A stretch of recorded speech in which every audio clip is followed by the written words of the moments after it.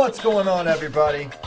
Welcome to episode 859 of Flow Wrestling Radio Live on a beautiful Monday here in Austin, Texas.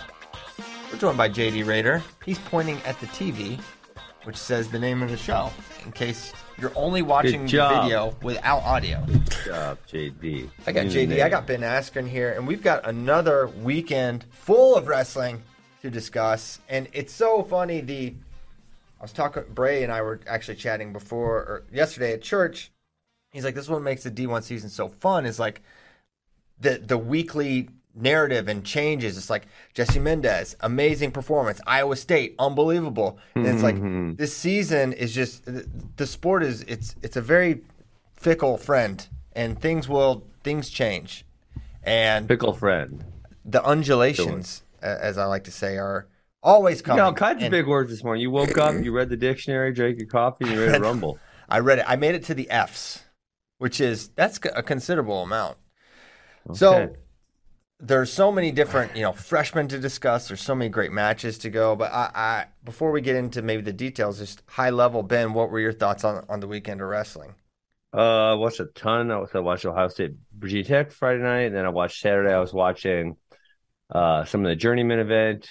I was watching the Tiger Style Invite. I was watching what else did I watch? It was something else. Every time someone says Tiger, JD growls. Not just on the show. He growls. He does a tiger growl every time every meeting in the meetings. We're in the meetings, and it's like the first time it's like he does it, but he just does it every single time. It's like a Pavlov now. I don't even think about it. Yeah, he just does a tiger voice. I like it though. I like it. Yeah. Anyway, so I watched a lot of wrestling, a lot of things to talk about. I was trying to. I think I followed everything. I'd be surprised if you guys got a result. Actually, on Saturday, I took my daughter up to girls' class at Max's Academy. I dropped Ozzy off to battle with Luca at their house. So I just got to sit there unbothered and watch wrestling for an hour and a half, and maybe talk to one of the other parents, and it was great because that was Oklahoma State and. Lehigh was on at that time as well as the Tiger Style Invite, and that was when Voinovich had that insane comeback on Manzona Bryant. That was crazy. Oh my God, so crazy! Manzona Bryant, dude, just sprawl or down block or something. I mean, that was a terrible stall call at the end of regulation.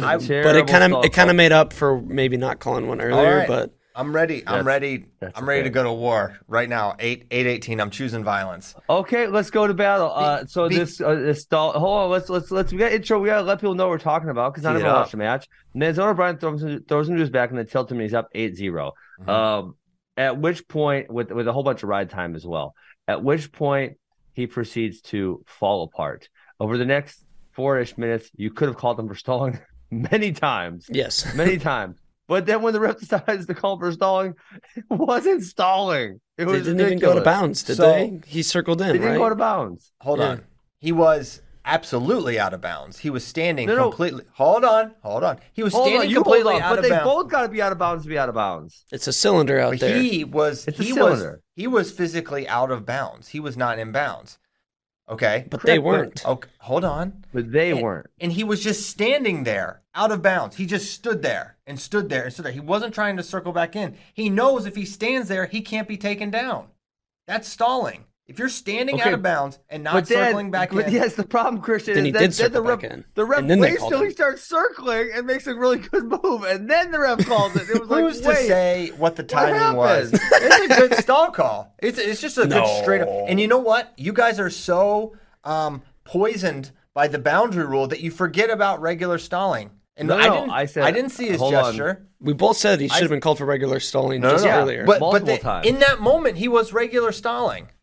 Nah, not really. If you back out of bounds and you just stand there, but then he didn't. He circled in, and then they called him. He stood there for a period of time. Yeah, so he should have called him then. But they didn't. That's when they called it. That's not when they called it. Yes, he was standing there. It was a slightly delayed reaction. It was clearly stalling, and it was a good call. And I was ready. I was ready to be hurt again. I watched it. I was like, oh, I love bad stall calls. I can't wait for this. And I watched it. I was like, what? And then I watched it, I was like, good call. He's stalling. Standing out of bounds. Just standing and standing and standing. No, we know what you're doing. He was stalling almost the entirety of the match. But it was a preposterous time to actually call the stalling. I mean, I know what the ref was thinking. The ref was thinking, I hope he finishes backing out of bounds. So this is so easy. It's an obvious, and so right. so obvious. There's no debate because at that point it would make it a 2-point match as opposed to a 3-point match. Yeah. Yeah. Like he was trying not to get involved too much and until it was obvious he had to. And I thought it was going to be one of those situations, but Brian actually did a good job of down block circling in on the edge. Yes. Great call. For real. Good job by the ref. We got to start. Jason Hildress. Oh, but we also got to talk about the inside trip to send it into overtime. Oh, my God. Oh, that was nice. That was so nice. That was like picture perfect. He's been working out with Dayton Fitz. Hop. Yep. That's where a lot of kids miss that inside trip. They don't get that power off their back foot, and Voinovich did an amazing job. I like Voinovich. I think he's really pretty tough. I've always loved his offense. He wrestles hard. He should be going to Iowa with his style. All right, set it up. Real. Remember that? Remember the comeback he had at Who's Number One? It was almost the same thing where it was like, I think it's snap post high crotch or snap post double, I believe, and that was what he hit a bunch in this match too. Who did he beat? Who's Number One? No, he pinned Jesse Vasquez with a power half. No, year before that, or either was it year before, or year after. No, it was year after that. Year after that. I don't recall. He had a comeback.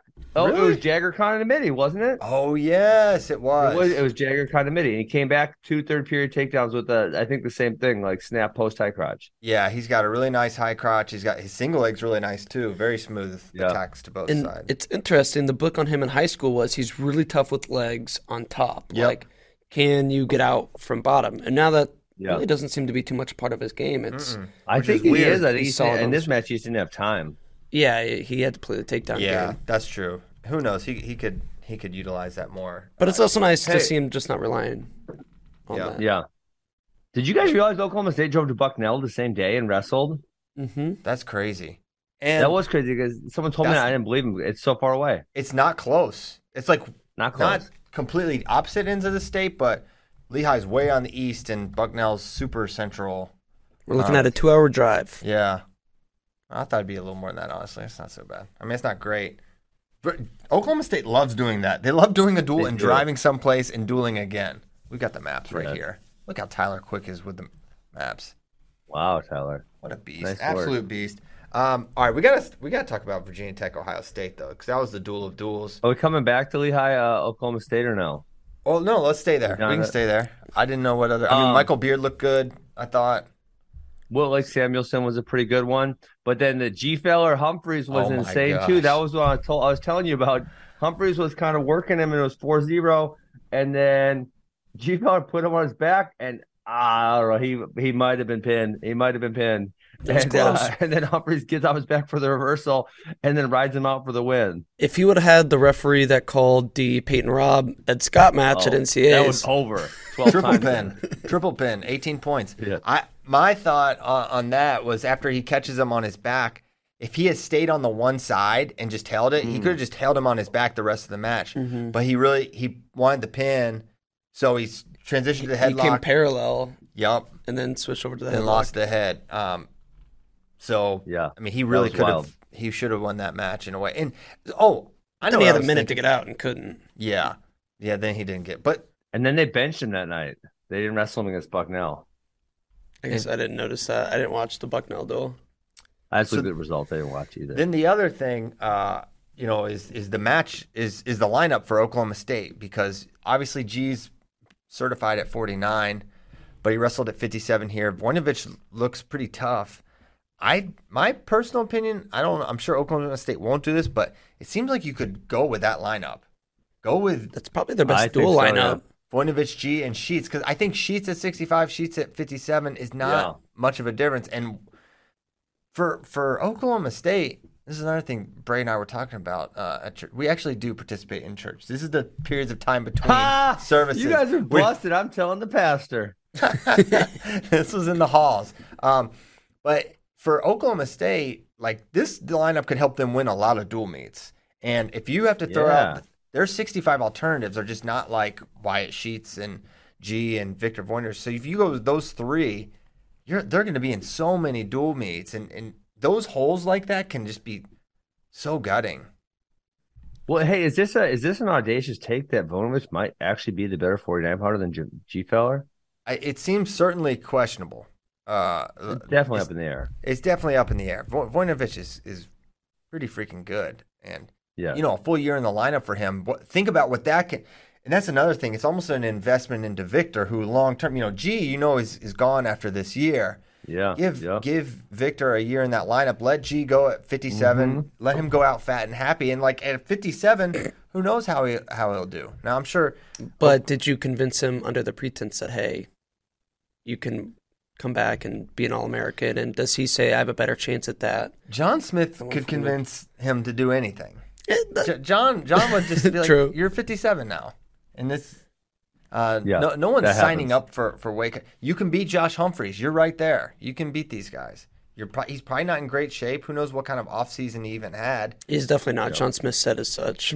Yeah, so he can get a little better as the year goes. So I think they should stick with this lineup personally. I agree. We'll see if they do, but I don't know what their alternatives will be. But yeah, are you really gonna try to bump Voinovich out of the lineup? That would be so dumb, I think.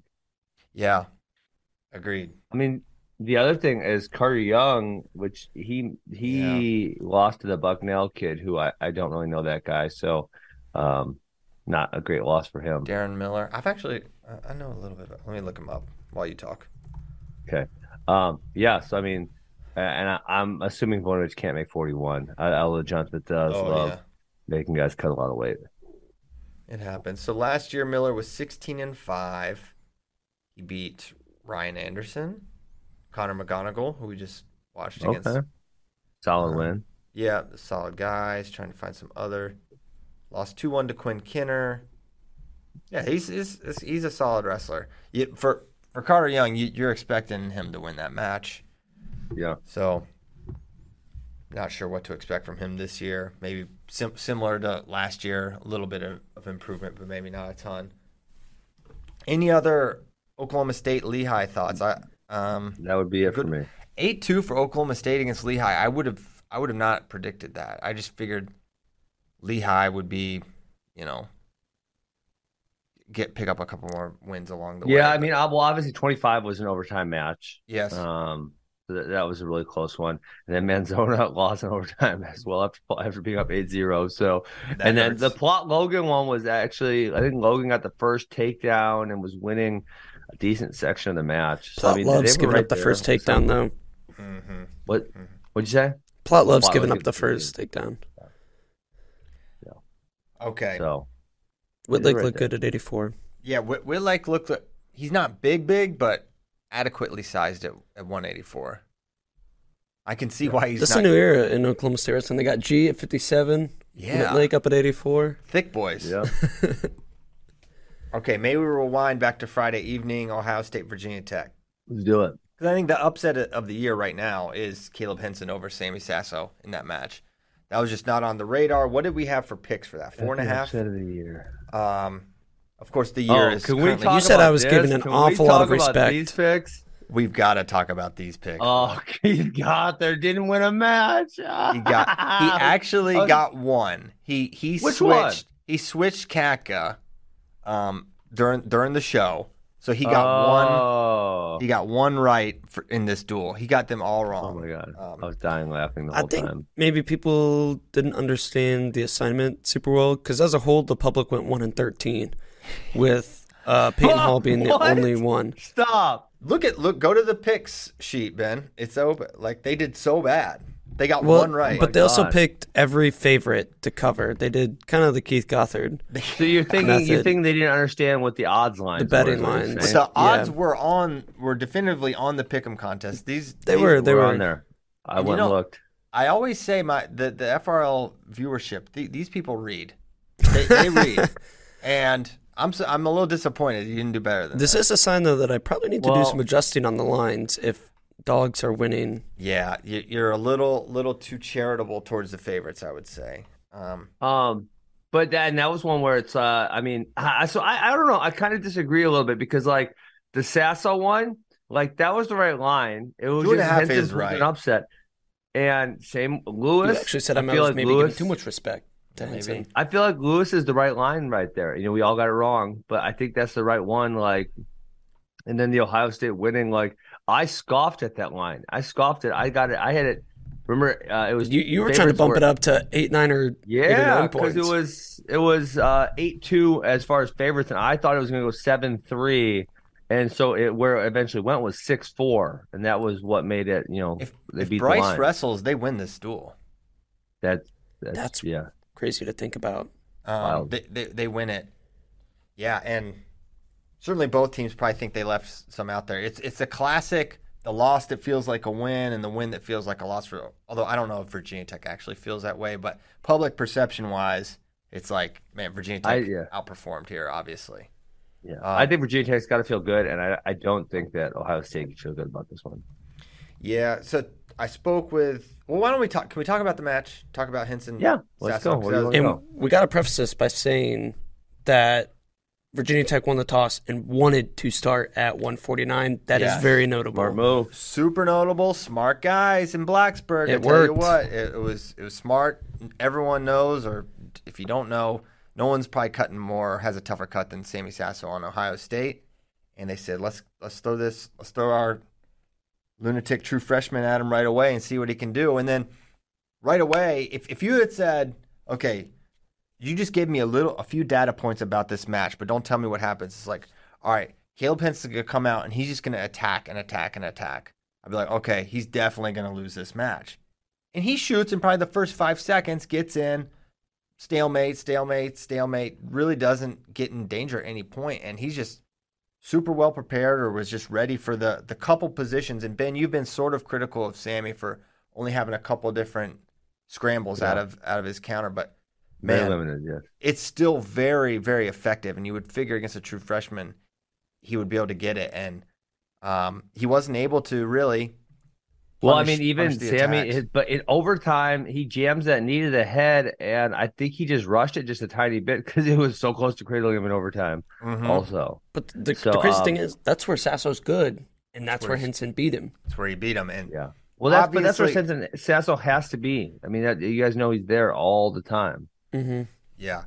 So first hour weigh-in for Sammy, and right at an hour he wrestled. He was winning, and then you saw the wheels starting to come off. He looked so tired. You could tell he was exhausted. He was slow getting back to center, and you're like, okay, he can do it. And then the final scramble in regulation, it looked he was in some trouble there, Henson, and somehow was able to find his way because the head was going to the outside. And he'd find a way to get it inside and inside. Then he ends up coming out the back door after really. You could have seen a stalemate at some point in that, and I love that the refs let it go. Hey, your slack's showing there, Tyler. And I love that the refs let it go. Your slack's showing. That sounds funny. Because oftentimes you'll see a stalemate and they'll let him restart, but they let him keep going, and Henson gets a takedown. And then another thing I thought was very savvy from Caleb is you think, okay, I got it to overtime. This guy's he's feeling it really bad. Let me go out and shoot. He really was he was calculated. He was calculated there and showed a maturity that you wouldn't expect from a true freshman in that spot. Because I was like, this is a classic. He's going to dive in on an errant shot and give up a go behind or a counter here. But he took his time with it and picked his spot and got the score. Yeah, I mean, that 2-minute overtime makes it feel like you have a lot of time to work with. So that's nice. But yeah, Caleb Henson really wore him out. Sasso definitely got super tired. And this is where I still say, like, why is he at 40? If he's cutting that much weight, why is he at 49? No offense to Gallagher. Gallagher's just not that good. He did win this match, but he got taken out 3 times by Ulrich, and then he got the one he put him on his back, and that was kind of a 6-point swing, which swung in his favor. But he got taken out 3 times in a row before that. Yeah, he did. He was kind of getting picked apart, and at that point, if you're a Ohio State fan, you're absolutely hitting the panic button. Sammy Sasso just lost, and Patty Gallagher is getting picked apart on his feet right now. Yes. By Virginia Tech's backup, and that's alarming. But I mean, Gallagher in a lot of ways saved the day when he locked up that cradle, and that was a fast, explosive action, and that was ultimately the difference. He won by 6 points. So for Sasso, it's interesting. Because talking with Coach He's Ryan, got the Virginia Tech curse. Well, he got pinned. Was that 2 years ago? Brent Moore. But also, here's Wait, the other his thing. brother going to Virginia Tech though? That's what I'm trying to say. He is. It's personal for him. He's a Buckeye. He's not happy that his brother's going to Virginia Tech. He wanted him to go to Ohio State, and so this match has been on his mind. And he is. Is it serious or just joking? I can't tell. These are real things. I'm trying to say real things. No, but sometimes you tell jokes. So I thought maybe you're running an angle on me. This is not a joke. I'm not running any angles. This is serious. But as we know, Ben, running an angle on you is the easy way to beat you. So I'm told. Just hit a go behind when you shoot. Just run the angle. That's what I would do. Why didn't anyone try that my junior, senior of college? Someone should have tried that. It might have won. Yeah, I know. It's one of the great mysteries of our sport. All right. Hey, so let's talk about this, though. After this match, after 57, so you start out with 2 fire matches, right? These ones are good. Bro, it was 7 matches in a row where there was only 1 takedown. It was not a great duel. Kind of boring. I was getting frustrated. Scenes. The end of Katka Orndorff was actually it took insane. 6 minutes and 45 seconds for that match to have literally any action, but those 15 seconds were electric. That was fire. It made it almost worth it.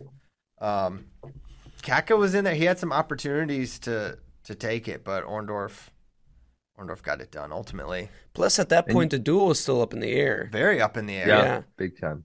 So it was like, if Katka can win this, there's a path to victory. Yeah.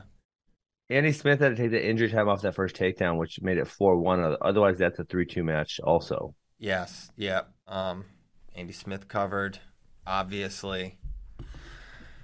Okay. So what I was saying with Sasso, I was trying to make a point. Sorry, go ahead. Sasso's personal. It's personal. It's personal, and he's a guy that he can tend to like he'll warm up for hours or be too charged up for too long before a match. Like he apparently did a super long warm up before his NCAA finals match in 2021 and was had nothing left by the time the match came.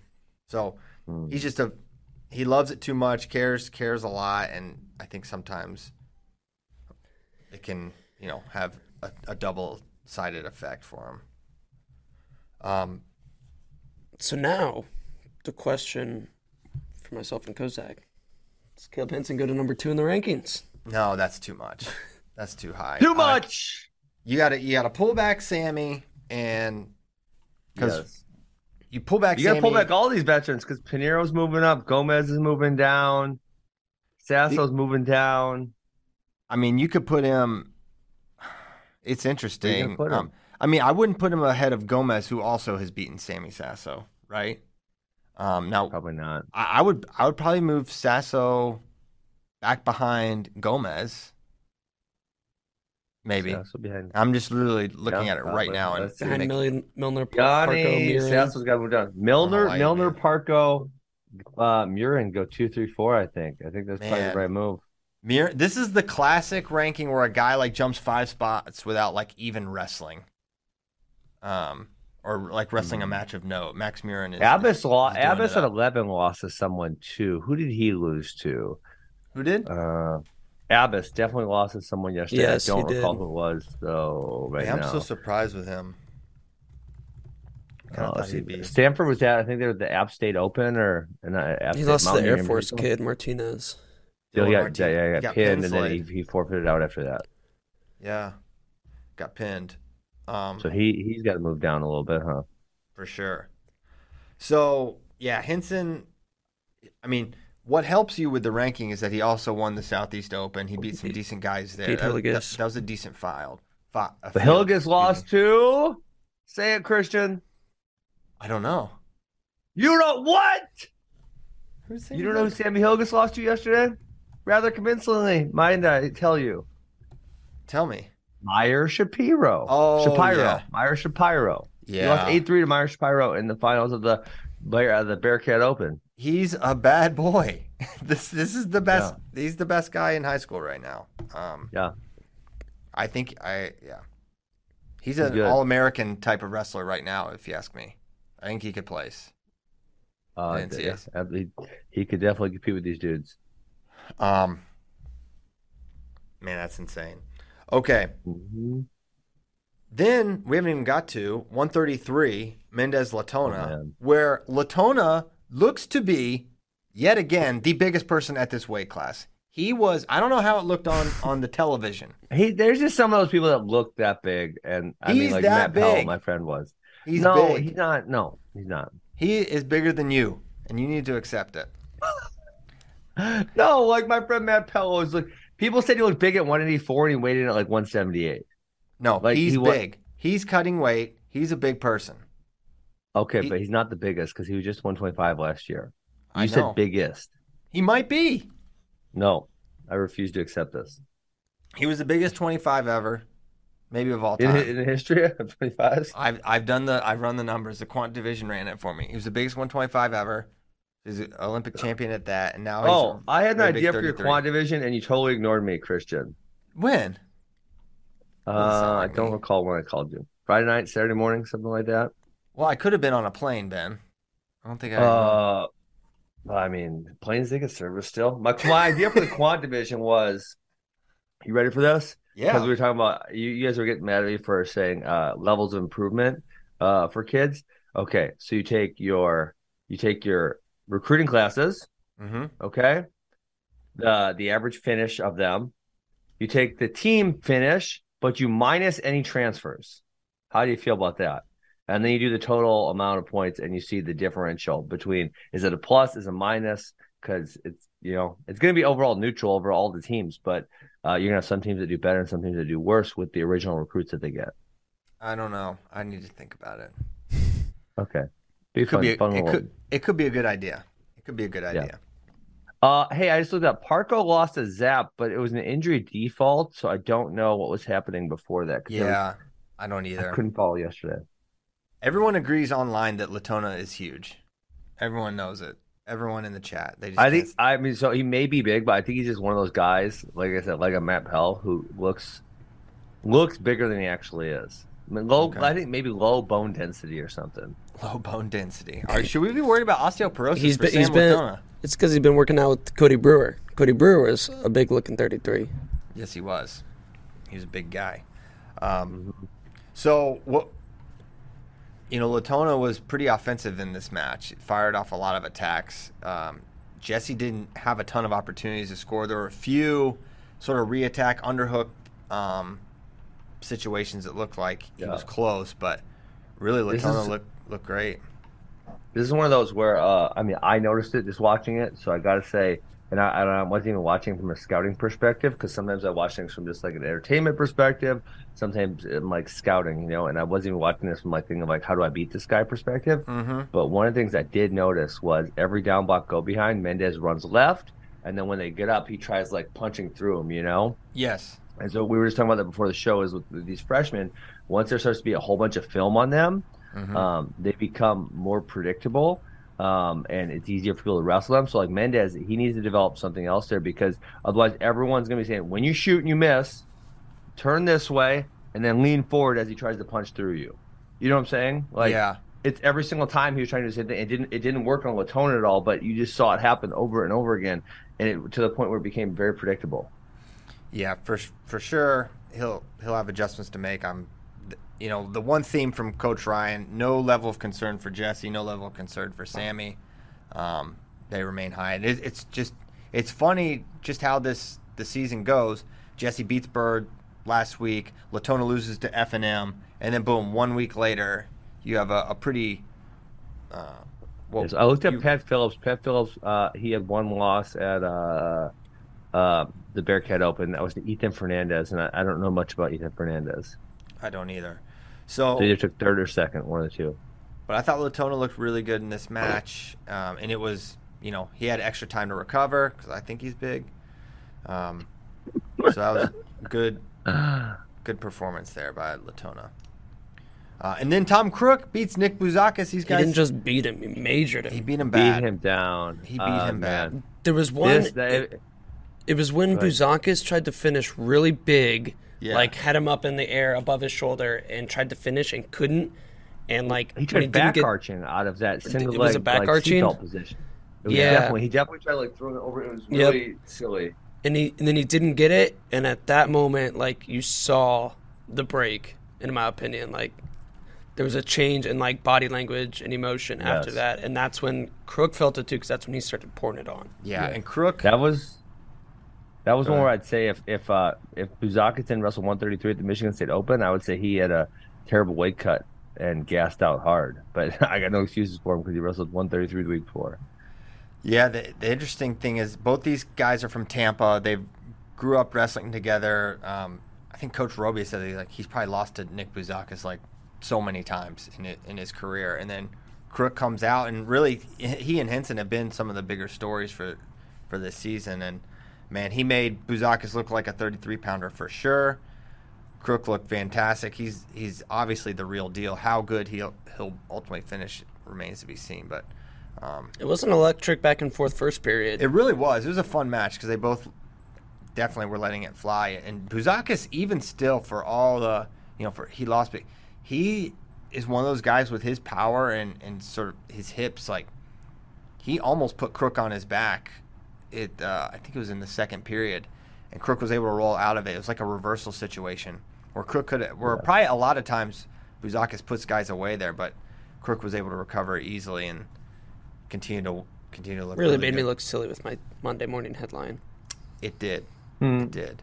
But that's okay. But yeah, got to met Tom Crook's dad, Dave. Nice guy. Nice to meet you, Dave Crook. He's a listener of the show, so definitely appreciate that. And yeah, great duel. And they start, Virginia Tech, not only do they make Ohio State's biggest weight cutter or wrestle first, but then the smallest guy wrestles last for Ohio State with Buzakis. So pretty interesting dual meet there. And as Ben mentioned, there was a kind of a lull there in action, but plenty to talk about. Any other thoughts on Ohio State versus Virginia Tech? I got none. A few of those younger guys, Virginia Tech, look great. It'll be interesting to see if they can continue that path. Yeah, I mean, despite the lull, it started off fun and ended kind of fun. So I guess that sometimes that makes you forget about the middle portion. So the recency and primacy. Ben, are you all worried about Sasso moving forward? Or hell yeah. Tom Ryan is overly optimistic. I don't know if you recall this, Christian, but you did an interview with him, maybe NWCA clinic or sometime this summer. Yeah. And he's just so positive about all his guys, and it's like you hear him talking and he's almost a little bit of a salesman also, and it's like, oh my God, everyone from Ohio State's going to win nationals this year. Right. And then, they come out and pretty much everyone is probably where I would have expected them. There's no one that's made like, oh my God, that's a huge jump. Like even like a Karchla loses in wrestle-offs and then only beats Connor Brady 3-1. Like that's kind of what I would expect. I wouldn't even expect them to lose a wrestle-off. So they're kind of the same team that I thought they were going to be. It'd be interesting to see if Mendez, like I said, I think to me, looks a little bit predictable. Be interesting to see if other people start picking up on that or if he's able to make those changes. Sasso has got to get, I think it's his weight because, he does like to wrestle. Maybe it is what you said about the emotional thing, Christian, but yeah, that might be a thing, the weight for him all year. You know who I'm most concerned about is actually Carson. I just, he didn't look great. His offense, I'm not sure where it is, but you look at his redshirt year, I know it was a little while ago, but he was just scoring way more points. And I know there's some familiarity. Connor Brady is no slouch for sure. But well, think about the exact same thing I just said, though, Christian, about, like Mendez and becoming predictable. Karchla, even from the beginning of last year, as the year moved on, he wants to go boom and then boom every single time, 1 and 2. And I think in the beginning, if you don't know him, it's like, oh, that's what he does. He was 16-0 his redshirt year, to your point, with 56% bonus. He pinned Bernie Truax that year. Oh my goodness gracious. Yeah. So I think that's it though, is just when you become more and more familiar to other people, it does become easier to wrestle. And if you're not if you're not continuing to develop yourself, that's where it can be really limiting. And even Sasso, to the point I made about Sasso, really not having a multitude of scrambles to go to and really, trying to force the same one, kind of same point. Yeah, I mean, it's like for me with Carson, I know he had that he has that awesome dump to the shrug thing he can hit, and he's hit it on really good guys, but he hit like consistent high crotches and like I always loved his leg attacks more than anything. And I feel like he's gotten away from that more than I expected. Like, this is a guy that beat Mekhi Lewis in freestyle, primarily off leg attacks of his own. Yeah. Primarily, I think even a high crotch. So this is one of the tougher guys to take down in the country. Like, he wasn't dumping Mekhi, I don't think. I'm like, that's true. I have to go back and rewatch that match. That was at the Club Cup you guys did, right? Yep. Yeah, I guess the other thing to say there, Christian, would be that maybe somehow his knee injury affected his mobility. I don't know, because now you're saying that, I think you're right. But yeah, we haven't seen that really in the last, say, 2 seasons. Yeah, I'm kind of like Coach Ryan, not concerned about Sammy at all. I think he's gonna be just fine. Romero looked good. Anyway, so that's that duel. We probably have more to get to. Yeah, just a nice high crotch he takes down Mekhi with. Cracks him down. Anyway, we got a lot more to get to. Long way to go, short time to get there. Let's talk. Penn State had their season debut against Lock Haven. Pretty much saw their entire starting lineup. Pretty much. That's going to be their starting lineup this year. And we had, I think, a couple of things. One, Gary Steen's not probably going to be they're going to feel that Robbie Howard loss all year, I feel. Yep. But apart from that, I thought they looked good. I thought Shane Van Ness was pretty impressive in his, very offensive, a lot of scores. Facundo, same thing. Those freshmen, about as good a debut as you can. There's always the caveat of, okay, it's not the best competition at this point, but you did what you should probably do against those opponents. Yeah.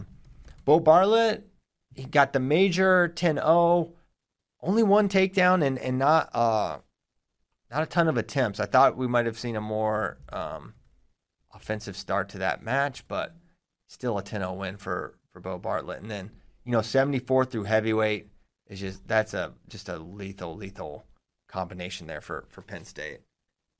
Lethal combinations. It was cool seeing Roman wrestle. I was surprised. A little bit of speculation, how much, and then boom, first match of the year, he's already wrestling and looks fine. And not that I expected him to not look great. But if he's like kind of half in, half out, but it sounds like he's training full time and very much part of the team. So probably, I don't know, helps or a good reason we're probably seeing him a lot is who else are they going to throw out there at 33? Like they don't have a. Didn't they have a few guys? Maybe. Which Open did they have this weekend? There were some guys somewhere. Binghamton, Bearcat. I think that was it. Yeah. Yeah. It's hard having I'm trying to have all these brackets up here at the same time right now. I'm really struggling. It's not easy, sir. I was also looking at to your point, Bo Bartlett, 10 over Winsbigler, and I looked him up, and he was not great last year, but he did only lose to Ryan Jack 4-1 on the day after that at I don't know if they had duel. I think maybe it was at the Journeyman event. I'm not certain. Who are you talking about? The guy that Bo Bartlett beat 10-0. Oh, okay. Gotcha. A relatively close match with Ryan Jack. Gotcha. Okay. Mm-hmm. Yeah. There you go. But yeah, all in all, a good start to the season for Penn State, as expected. I'm curious what Greg Kerfleet's going to be this year. I think he's an interesting guy that could sort of see someone that could come out and really push for a title this year. I wonder. Yes, for sure. Mason Paris had a closer match than I expected with. I'm blanking on who it was right now because he pinned Brandon Whitman on Sunday, and then it was the Campbell kid, but he only beat him 8-5. So he does have 4 pins this year and 2 majors, but he only beat. I think this guy wrestled at Worlds. I don't know what country he's from. Tay Gadiali. Is that how you say his name? Nailed it. I don't know him. He's been their guy for a couple of years. I'm almost certain he wrestled at Worlds. So I'm gonna look him up now. Where's John Kozak when you need him? John Kozak, where you at? Okay. So Penn State, good start. Saw their lineup. For Iowa, did not see much of their starting lineup. Probably probably around 60% of who will ultimately be their starter. No Spencer, no Real, no Nelson Brands or Swafford at 74. And then I don't know who their 57 is really going to be this year. They don't know yet. They don't know. Brand said in the Postal presser, Ratchie's going to get a match this weekend. They have a bunch in New York. They go to Army on Thursday night, I think it is, and then they have the armbar event. We're looking at a couple more. So he said Ratchie's going to get at least one, and then they'll assess again after that. You can see a lot of Iowa this week on Flow. We've got their duel against Army, and then the armbar at the Armory.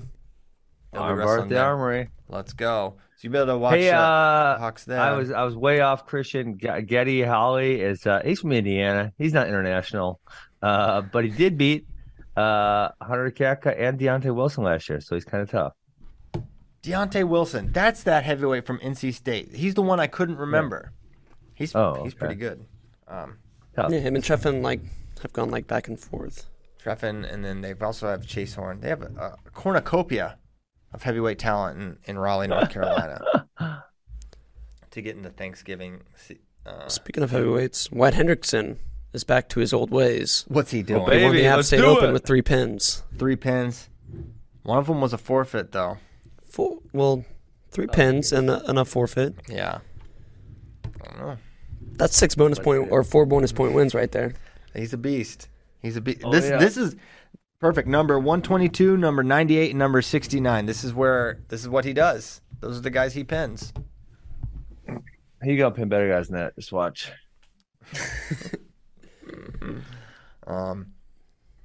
Okay. Let's see. On Veterans Weekend, he did it for the vets. He did. What a beast. Let's go. Hey, let's go Tiger Style invite, baby. How about it? See, he did it again. He's just going to do it every time. It is the Pavlovian response with him. Tiger Style, baby. You have in the doc Jackson Smith over Braun Egel and then lost to Truex. I don't know if that's probably the most surprising. Unfortunately, Mako lost. I was going to say, your boy, to Ruth. Ed Ruth, too. Ed Ruth, too, I looked him up on WrestleStat, though. First of all, he's been in college for quite a while without ever, starting on the lineup. And number 2, he's pretty damn tough when you look at his WrestleStat. Yeah. He's good. Yes. That was one of the best performances I've seen him have. He's always been great with the underhooks, but he looked really powerful. I came away with that not concerned about Mako, more so than I was like, man, Ed may be more of a contender than we're realized or giving him credit for. I thought he really impressed me that tournament.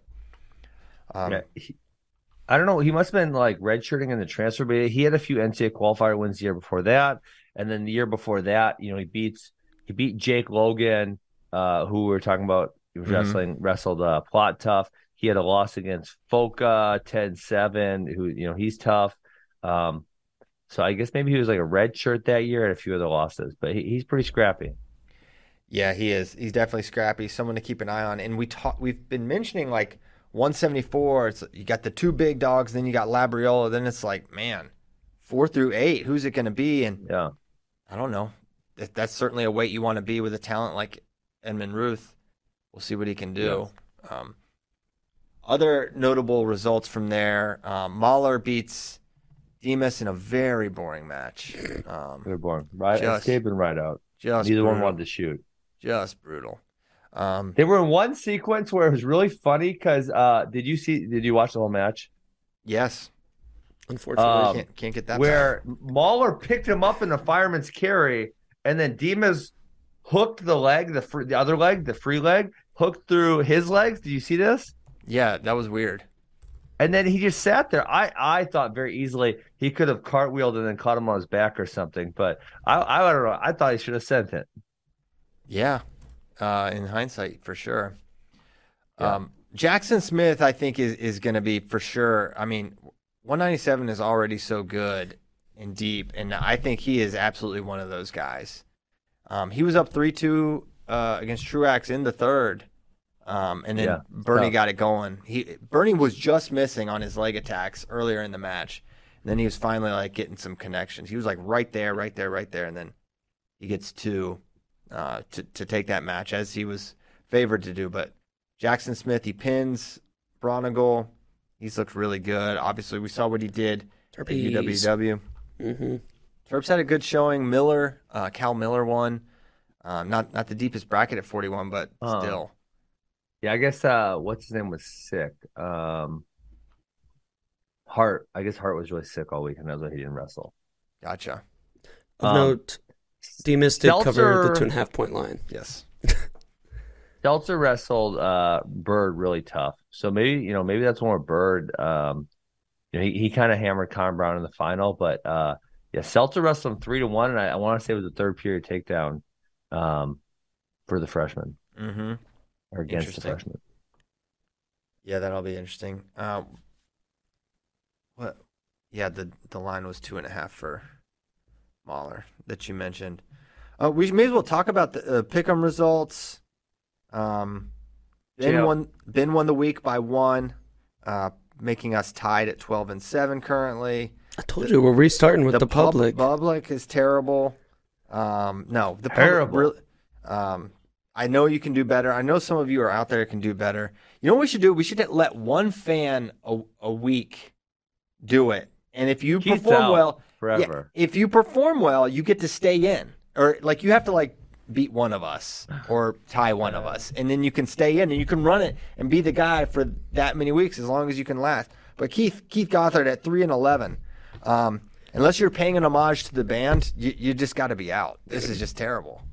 You didn't even think. You just said, give me all the favorites. You didn't even give it its due. It's interesting. If he would have done the exact opposite, he would have been sitting okay. Yeah. I'll give you all the underdog. Yeah, you weren't even lazy in the right direction, Keith. But shout out to Apollo Gothard, got his first win at the Tiger Style Invite. For all we pick on Keith, we do love him deep. So 88% of people picked Sasso to cover. Wow. Oh, wait, hey, did that PJ Duke match happen? What happened? Someone said, let's talk about the PJ Duke All-Star match. I don't know what happened. Tell me what happened. I didn't watch it. I just saw the result, but he beat Lockett. Wow, that's a big win. PJ's, he's a savage. He's freaking good. Where's he going to go? Announce it right now, JD. Do you know? What, Penn State? Yeah, probably. I was thinking maybe I'm mixing him up with someone else. Did he commit? No. Yeah. That would be big news. That would be. I don't know who I'm thinking of. What other Tiger Style invitational stuff should we be discussing? Keegan O'Toole got a couple pins and a tech fall. And let's see. Mako 84 was all Tigers, so it was Hawks is back in the driver's seat. Yeah, Hawks first, Harmon second, and then Clayton took third. He beat Dylan Connell twice. Ooh, I know. Antonio Lorenzo's good. Oh yeah, he's pretty tough. That was unfortunate. His leg attacks are. He's pretty smooth. I don't know if he can place, but he's gonna be in a lot of matches with his neutral offense. Certain, I feel like is often in these sort of strange matches where he does good and then he gets picked apart. Like him and Drake Ayala, it's crazy. Oh, he actually lost a certain 2-1 at NCAAs last year. I didn't realize that. Lorenzo did. And then a very different match from their NCAA match a year ago. Mm-hmm. We've gone this far and we haven't talked about Brian Soldano for Rutgers. This true freshman, he is the craziest guy stylistically in NCAA wrestling. I'll say it. I don't know anyone that wrestles more unorthodox, more maybe even fearless. He tech-followed Anthony Montalvo, formerly of Oklahoma State, now Arizona State. And this turn he uses, Ben, you can describe it probably better than me, but it's not normal. It's a little bit like the snapper. I was going to say, James Fleming snapper. I was going to say, it's snapper adjacent. He always went over the top, and Soldano goes to the side. And that was why I was nervous that he's going to call for he's going to get called for stalling because the stupid side headlock rule is completely misapplied. No one actually does a side headlock anymore. They should probably just take that off the rule book, at least for a couple of years till it makes a comeback. He blocks on the head and the arm, and he has a great feel for like pulling them over with one leg. And then he somehow manages to keep them on their back. It's sketchy, but it works. It is sketchy. We were talking before the show. He is absolutely gonna lose to somebody who is just not good. That for some reason this stuff just doesn't work against. Yeah. Yeah. It's going to be one of those things. He's going to beat a lot of guys for sure, and then he's going to have a match where you'll be like, "What the heck was that?" It's like, well, these things will happen when you Live wrestle by the sword, a style. die by the sword. His style is so insane. Like he tries this thing where like he's basically on his back. He's kind of sitting up into the guy. He's got the over under. It's like a weird elevator, but he tries it all the time. And but he's got freaky hips. His hips are crazy. Yeah. I have a great feel for it. He's got an interesting feel for the sport. I can't wait to watch him every match. I don't know. I have no idea what he's going to do. He's certainly a NCAA qualifier type of guy. What if he pins Aaron Brooks? We were talking about him. I jokingly said, "Watch it." It was like, "Watch out, Aaron Brooks." And then JD made the astute point. Well, JD can make his own points. I won't make it for him. It's going to be very, very hard to out fundamental Aaron Brooks. Does Soldano's style give him a better shot at beating Aaron Brooks than, say, a guy ranked, 10th that wrestles him straight forward? Like Abe Assad is probably better than Brian Soldano. Maybe not. Ooh, I'm not ready to make that. Yeah, I don't know. Okay. Yeah, I don't know. Let's see what Soldano does. He may not be, but just pretend. But like a Caleb Romero, a Marcus Coleman. Yeah. Caleb Romero, I feel pretty confident saying Caleb Romero is going to beat him at this point. Yeah, exactly. Because he's like 5 ranked maybe or something. But does Brian Soldano have a higher percentage chance of beating Aaron Brooks? I do subscribe to the overall logic of having some weird curveball type of technique is better than just trying to beat someone straight up like Aaron. But I don't know if Soldano's that guy, pal. You're not that guy, pal. But he could be. All I know is he is already he's must-watch TV. He's appointment viewing. You're not going to want to miss this guy. All right, speaking of, let's look at Rutgers' schedule.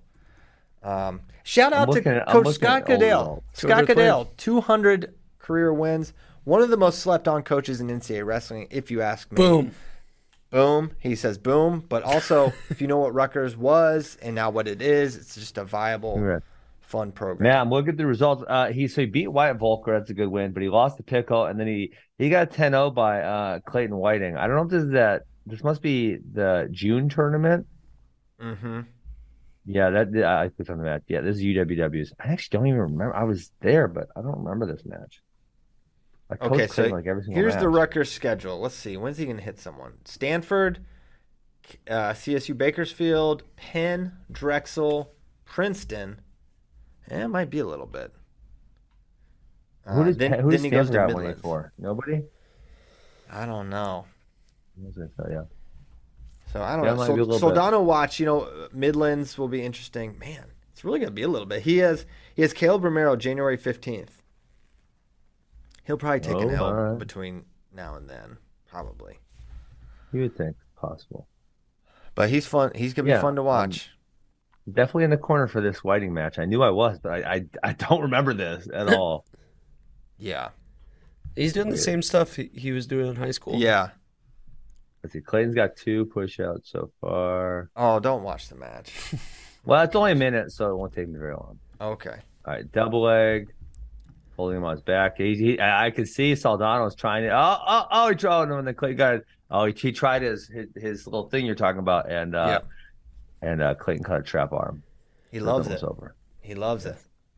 Elsewhere in the freshman world, it was a big weekend for freshmen. Richie Figs wrestled, and he beat Shaver and Miller of Penn. That's 2 ranked wins. Courtney a little banged up right now, I think. So it's good to have options for the Sun Devils. Cardenas of Stanford.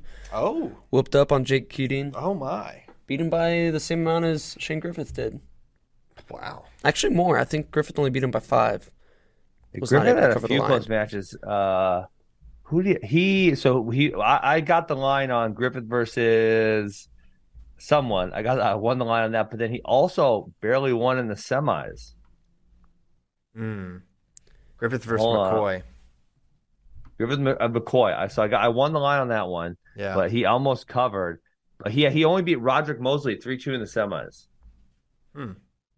I know, right? And Peyton Robb beat Ed Scott 8-2. Oh, he beat him down. Peyton Robb, title contender at 157. You're saying it? Yes, I think so. For at this sure. point, he looked great. I like I said, I was thinking about picking Robb like straight up, just because I thought they were about on the same level. I thought. What do you mean straight up? Or you mean Wait, Scott? no, not straight up. We gave Scott. I know, but like points I on was it. saying, like I was thinking Scott could maybe pull off the upset. He could just straight up win. Or that. I'm sorry what I said, but I was thinking like Ed Scott, he's younger than Peyton. Mm-hmm. We kind of know where Peyton's at exactly. I think Scott made a big jump from year 1 to year 2. I think maybe he's making another jump year 3 and could get this match back that he lost at NCAAs last year. And Robb shut that down. He did indeed. That's impressive. And then Peyton Hall for the Fighting Brackies gets the pinfall against Julian Ramirez. And as after I made my pick and then on radio I was like started looking at Julian Ramirez it's like, well, he kind of gets smashed sometimes a lot. And this was one of those times where he got smashed. Peyton Hall, very, very good. It's the pin. I was actually watching the Iowa State football game on Saturday, and they show like Big 12 just promotions or whatever. Peyton Hall was getting some airtime. Good. Like not even like wrestling action, just straight up him in a singlet. And it said Peyton Hall, West Virginia. Heck yeah. Right there. That's all Kyle. Kyle is in cahoots with ESPN. Yeah, of course. He's been in the sports media landscape. He knows what it takes. He's a big J. You know what I'm most mad about this weekend is that I could have tied, or I would have probably. I think I would have beaten Ben. No, we would have tied. If only Colton Schultz had wrestled Slavikuski. No, Slav was looking nice. I was for sure winning that one. Slav was looking nice. He can look nice all he wants. Schultz, too big, too strong, focused, energized. He's going to win. Slav won the Journeyman Classic. He beat Heinzelman, Treffin, the Nebraska heavyweight, and the Lehigh heavyweight. I love Slavikuski. Just not a great matchup. Hey, I'm getting live text on the show from Uncle Tony. Uncle Tony says, "Let's go." PJ Duke does not where he's going to school, and Max Gallagher beats Mason Gibson. He did. I don't really know Max Gallagher all that much. I'll have to look him up. Shout out. Uncle Tony actually watched the fights with his son Saturday night. Oh, Rich? Shout out to Rich. Yeah, shout out to Uncle Tony. Saw you sitting Matt's side for the duels. Good job by young Tony. I don't know if they call him Tony Jr., Little Tony. Nephew Tony. I guess he's not the nephew. He went 4-0 on the weekend. He's a beast. Good for him. Beat Lucas Ravano. That's a good win. Yep. Tony's good. Okay. I don't know what happened or what we were talking about. I said Slavikuski. We are. That's okay. Wrong. It's Monday. Big Slav. We had a lot of questions. You guys were fired up to ask. And the Iowa's duel. So, we got to talk about Iowa State. We should talk about that because Coach Dresser. What? We don't got to talk about this. Yeah, he don't want to talk about it. What happened? Because last week it's all, you got to take the good with the bad here, Look, sir. I'm not even worried. Classic hangover match. You come out great. The best dual debut, basically, of all time, beating Wisconsin, going into classic hangover match. Terrakina and Reading both lost to Cal Baptist. Oh, I did see this. Yeah. Besides that, it was par for the course. They look good. I think it was basically not all bonus point wins. But did Reading get caught and pinned, or was it like I didn't see the match? Hey, Leak is tough. Leak's good. He wrestled. It took a third period takedown against Teskey for Teskey to beat him. It was 0-0 going into the second, and it was a very slow, methodical cradle. Yeah, it was nice. It's like leg in, cradle, just cross face, and then very, very methodical. Nice job. He's good, obviously. But Dresser afterwards is like he does this like he doesn't care. He's the best. He's like these guys let their weight balloon up and they didn't take it seriously, and that's what you saw. And these guys are different. Our weigh-in versus 6, 8. He was like given like they had 8 hours to recover for Wisconsin, and this was 1 hour, and you saw the results there of them letting their weight get out of control. Yep. And Dresser's done this in the past too. He said lifestyle thing. This is an everyday thing. You can't just show up to Wisconsin meets. You got to show up every day. Yeah, and it just shows the level that just college wrestling is. Like if you take a shortcut, you can get exposed even by where you don't think it's probably possible. And he said this is like a good thing that's happening now. Realize it now, get smacked in the face now versus when it really matters. Yeah, no doubt.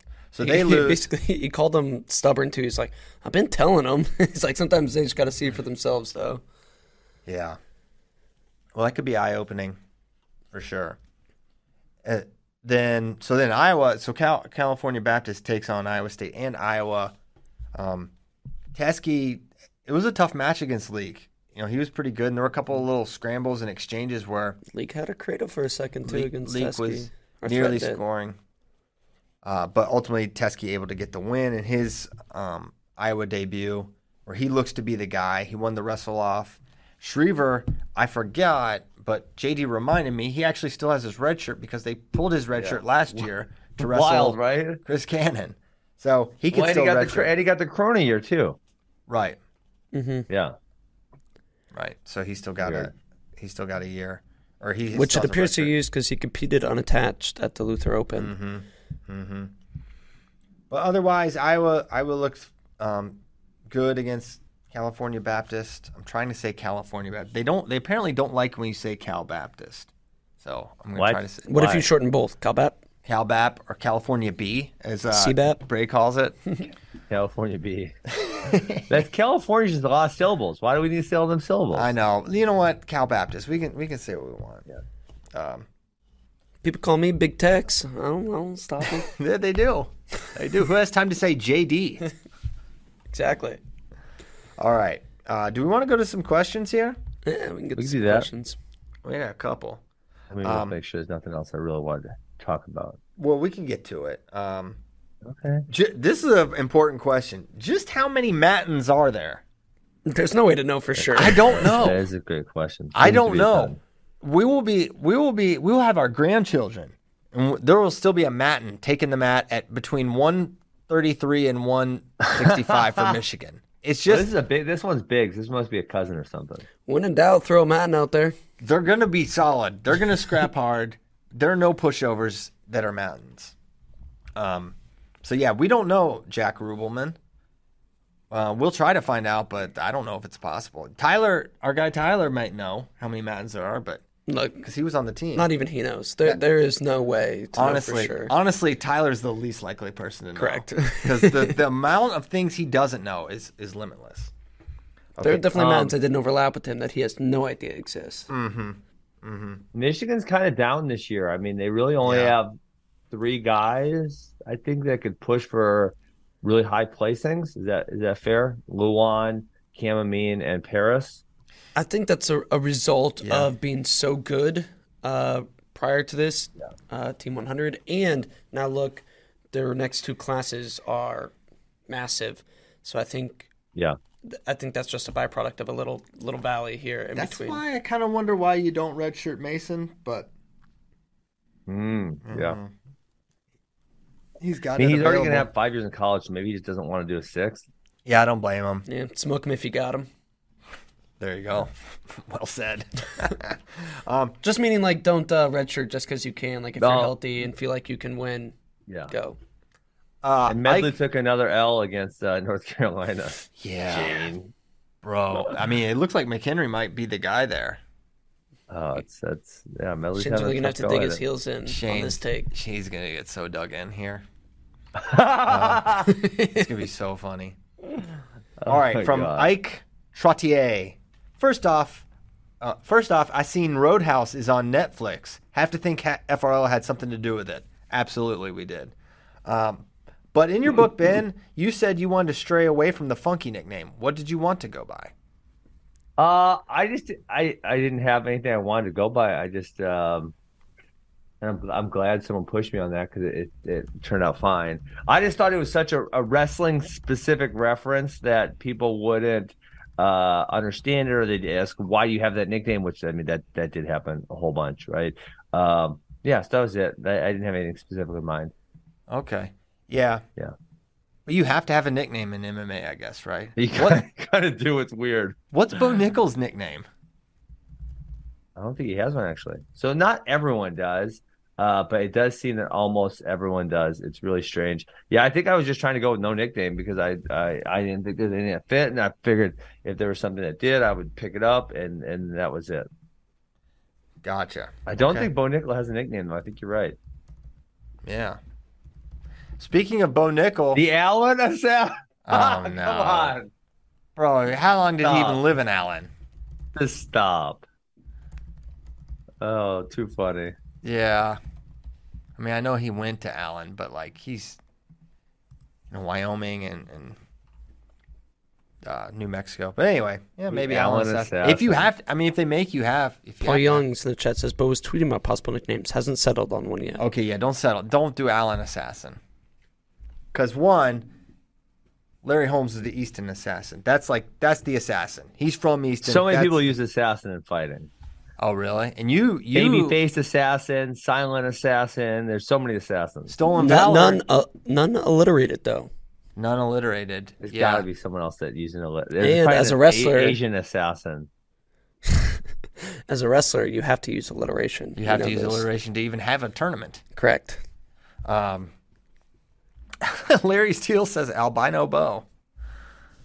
I don't think that one's going to be it. He hasn't settled on one though. Okay. Oh, I had a question. Oh, what are your updated opinions on Shane Van Ness and Facundo's chances at All-American this year after that meet? Sam Cooper asked this question. He's a huge Penn State fan, by the way. No change at this point. I mean, they did what I would have expected them to do against their opponents. I think Van Ness can definitely place this year. I think it's going to be tougher for Facundo, but he looked good. I mean, Shane so Van I found Ness some alliteration nicknames. We got the African Assassin, that was Sujoku. Alaskan Assassin, that was Sam Hoger. Oh, yeah. We got some good assassin alliteration. Yeah. So in my opinion, does not change of these guys. I need to see something more competitive. Yep. I'm high on Van Ness, though. I mean, he looked healthy and strong. Yes. I'm more bullish on him right now at 49 than Facundo. Well, that's also because we have more data on Facundo. He wrestled a full redshirt year. Yeah. Took some losses. I'm not saying I think he'll improve. You know, we saw him make the junior world team after that as well. But there's so many question marks around Shane Van Ness because he didn't wrestle at junior world team trials, because he only wrestled in 2 matches his redshirt year, because he was such a high recruit coming out, and now he's 3-0 with bonus point wins, but he hasn't wrestled anybody. Yeah. What would you set a line at for Henson versus Shane Van Ness right now with the information, with the data we have on Shane Van Ness? That's a great question, because 2 years ago you would absolutely leaned Van Ness, and probably even maybe a week ago you probably would have leaned Van Ness. And 149 outside of Yanni is kind of falling apart, at least early. Yeah. At least early. Gomez loses, Sasso loses, and you thought these were 2 guys that were like almost a tier above the next, above your Mirrens and your Parkos and your Milners. And now it's like... Yeah, I mean, 3 years ago, I would have said... 3 years ago, I would have said Van Ness was, the sky's the limit. And then he didn't really wrestle the last 2 years. So it's kind of made you, I don't want to say maybe forget about him a little bit, or just kind of like it's not on top of mind. Because don't get me wrong, he broke something his senior year of high school. So he didn't wrestle really at all, right? Tibia. Yeah, so he didn't wrestle much. So we haven't seen him really wrestle for 3 years. So I think he just kind of fell off a little bit. We don't think about him. Yeah, I would probably... You can't do it based on the data, but just my opinion is I think Van Ness is probably the favorite in that match. He'd probably be my pick. That's crazy that you'd pick him against a guy who just beat Sasso. And I'm not saying you're wrong, because that's why I asked the question. It's very much a discussion, but it's just crazy to say that. Yeah. I mean, I pick him to beat Brent Moore, too. You know, like he beats Hazel. Yeah. Well, we don't know. It'll be fun. Is this a unique freshman group that we have? Or is this just a new state of freshmen? But wasn't last year like there was barely any freshman All-Americans at NCAAs? Maybe, yeah. Correct? I think it was. Yeah, it wasn't a lot. We should go back and maybe we can go back and look and follow up. Quant Division can pull that for tomorrow's show. I think it was because because obviously anyone who was a freshman in the class of 2021 would have wrestled because there was no red shirts and no eligibility issues. And then the following year, because it was so tough, almost everyone did red shirt, you know? So you have that class of 2022 was almost nobody. So now it's 2021 or 2023. Yes. Oh, another thing. Hold on. Let me pull this up. What's up? Cover for me. I gotta give a shout out. Because I want to say Hamidi was one of the only ones he last took 6th. year. Right? Was Amin a freshman? You know, in the weird way? Cam? No, he wrestled. He placed. No. Yeah, I think it was Keegan. Hamidi was the only one. Wow. Yeah, Hamidi's the only one. Which is that's got to be insanely rare. I mean, to have only one freshman All-American, it's crazy. In this class doesn't feel. Maybe I'm wrong. There's also weird things going on right now with guys that are wrestling for the first time, like Shane Van Ness, that have been in college for a couple of years. Mm-hmm. So they're not all like the same class. Yeah. But the other thing you got to think about too, class that's going to win like 2 or 3, have multiple guys win several titles. Yeah. The other thing, guys, we got to think about is this is the first year ever in history where they're letting some of the people who are redshirting wrestle a few matches. Mm-hmm. Like there's some of these guys that they might wrestle a few matches now, but they might redshirt. We may not see them, whereas we never ever would have seen that before. So we would feel that, but not see it. Yeah, but I mean, I think the guys we're talking about are the guys. Like Swiderski's going to be the guy. Henson's going to be the guy. Sure. Like I guess, say a Buzakis obviously would be red, and he didn't look good, but he'll be redshirting. I guess Crook, Henson, they're probably wrestling for sure. Mm-hmm. Who else? Soldano is Poznanski redshirting. So I think that's the plan. Yep. It was still up in the air, and Soldano proved. I think he's capable, right? So he'll be the guy. Barring injury, I think also, the idea or like the opinion of redshirts is shifting a little bit to where I don't know how much of it is freshman guys are just better coming in. That's definitely a thing versus that's a thing. Coaches being like, hey, or like the attitude as well is shifting where, hey, you're our best option. You're going to go. Like, I don't. Yeah. Like, would we have seen Mendez at this point if it weren't for the rule? I mean, no, we wouldn't have seen Mendez or Jesse. I was thinking Buzakis. Yeah.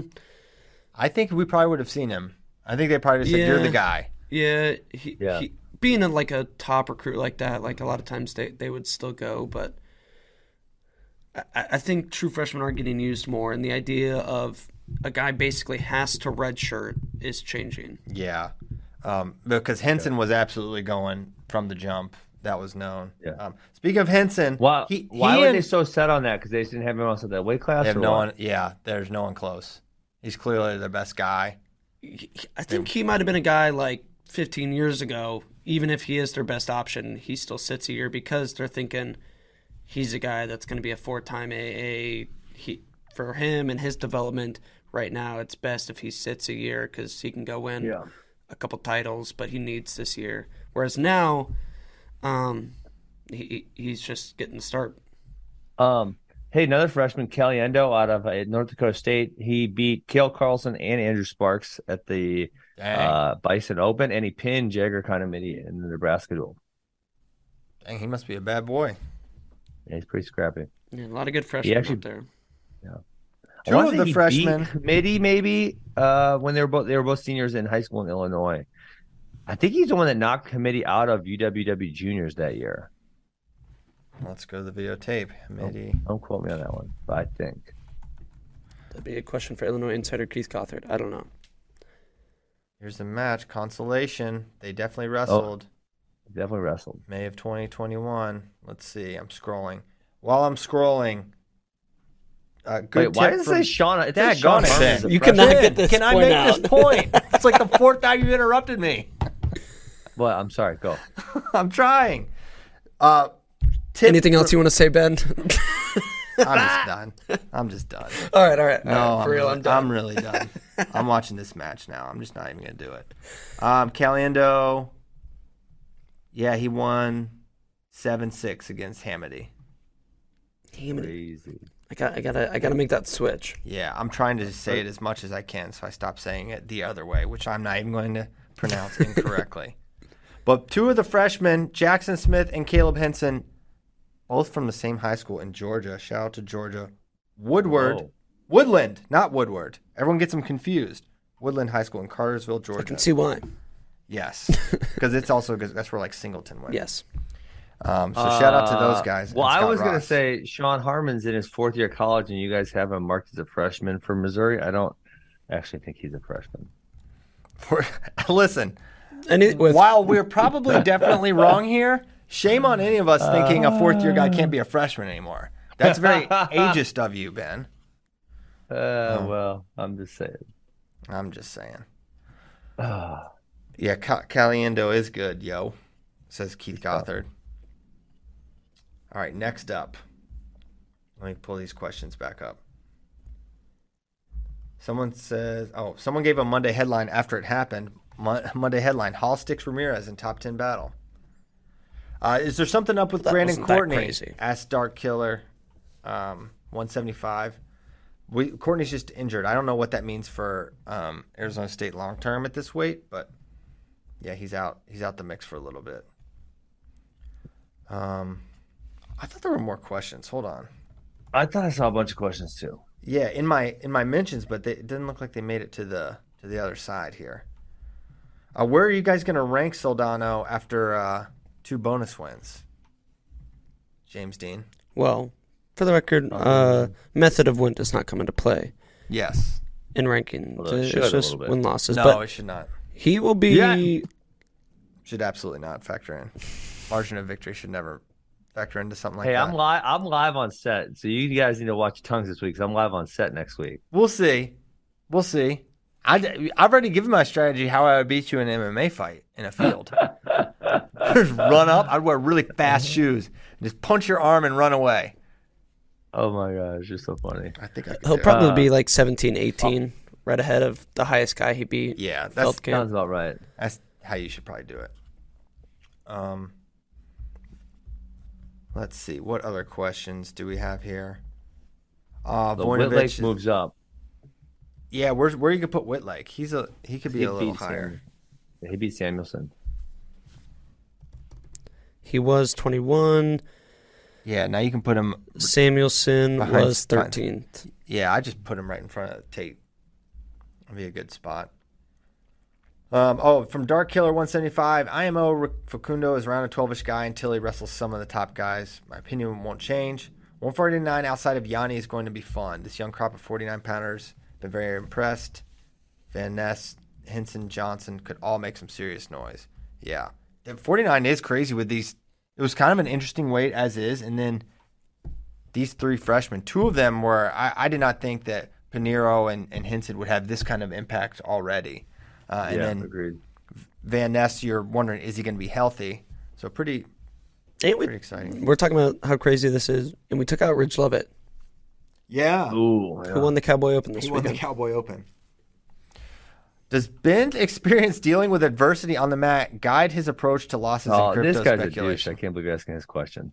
Is Ben doubling down? This is or- Ben, I didn't put this in the doc for you. Christian Yeah, I Whitten need found this one to in buy his some more mentions. Bitcoin. FTX is not Bitcoin, people. This guy was That's He big. was- That's big. That's big. Big he news. was a very terrible person. He did some very nasty things, and people in the legacy media and venture capitalists were backing the hell out of this dude. I mean, this is a guy who was on Fortune magazine twice. He was on stage with Bill Clinton and people like that. And oh my God, he couldn't have been a bigger scammer. Really? I don't know Oh, anything my about God. it. Yeah. I just know it. So I just know it essentially fell off the map. he created 2 companies, and they created this wrong with nonsense token, which a lot of tokens are nonsense, and And then he lent the token to his other company, and then that company would use the token to take out loans, like at the tune of $1 billion. And there was long story. And of course, those tokens are actually worth nothing. Therefore, they're crap. Yeah, I feel like I've seen that movie somewhere else. Well, and then CZ Binance made a run on the token, which crashed it, and then it led to it crashed fast. Oh, big explosion. Okay. Yes.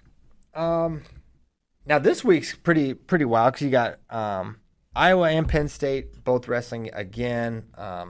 Couple big, and really this is kind of like one long week because on Tuesday we're like a week away from the All-Star Classic. JD, Monday's going to be a crazy show because we're going to treat it as the same week. Well, it's like kind of like one connected sort of thing. Monday's going to be crazy because we're going to have weekend recap plus preview show.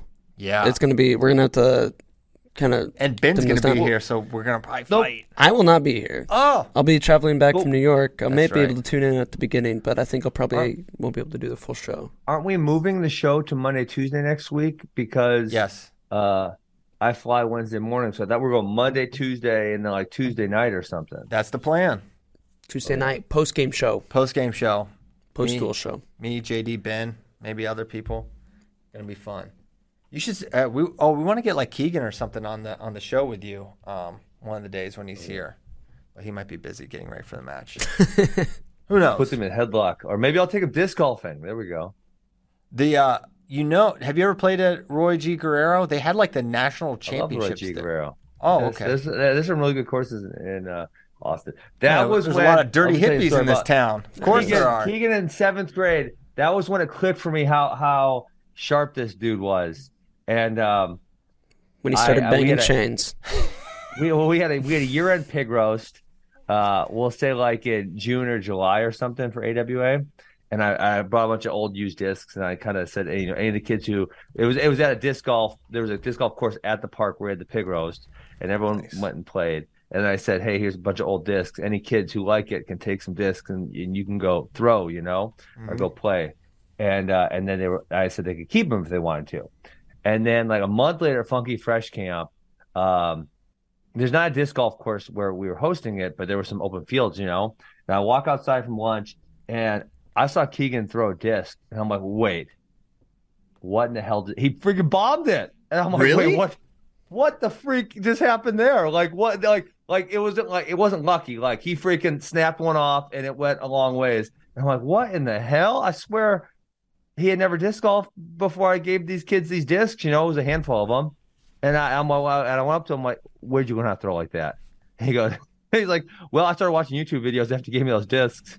And this dude just watched a whole bunch of YouTube videos and freaking figured out how to throw. I'm like, oh my God, it's only been like a month and a half, and this dude can freaking bomb. It was ridiculous. Crazy. I know, right? These kids, they know how to use YouTube and learn stuff. Caleb completely taught himself how to solve like every Rubik's Cube there is just off YouTube videos. It's pretty crazy. Jeez. So he was in 7th grade. How long have you been coaching? How long was he with you? So 2011. Really? He wasn't like, well, oh, no, I'm sorry, not 11, 12, because we opened in 11, and he wasn't there in the very beginning, but it was like the year after we opened, so probably 12.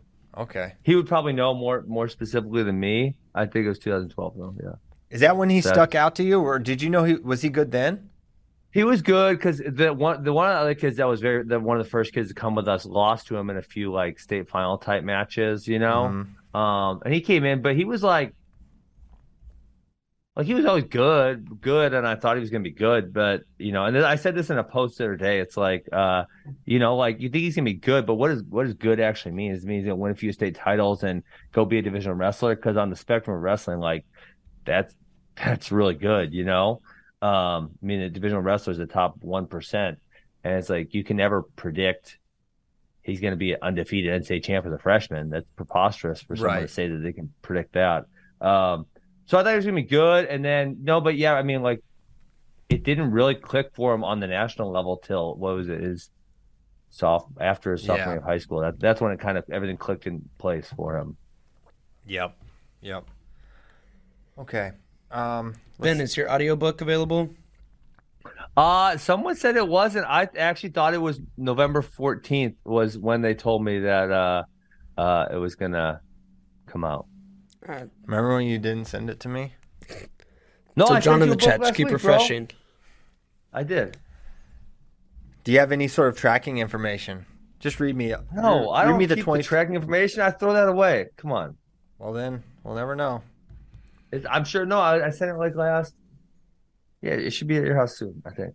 All right, well, check it out. Please buy Ben's book. There I we feel go. like you haven't really taken advantage of this audience. You made the It's so rounds. much fun. You made the Yeah, rounds. I mean, I tell you guys, there's barely any there's barely any wrestling autobiography books out there. And while my whole book is not about wrestling, and I think it's four of the chapters are. There's a lot of wrestling references. There'll be a bunch of people you guys recognize as coaches now. Or I know Eggum said his guys brought it in because I beat Eggum in the 2004 trials. He was like, I was going to buy the book, and then you talked about beating me. I'm not buying it anymore. Eggum's funny guy. How many pictures we and talking? then Palenton, obviously his guys were, he beat me, unfortunately, probably too many times. So he said his guys were pumped to read it. Yeah. Chris wants a royalty on it. It's like he might get one as many times as he beat me. Yeah.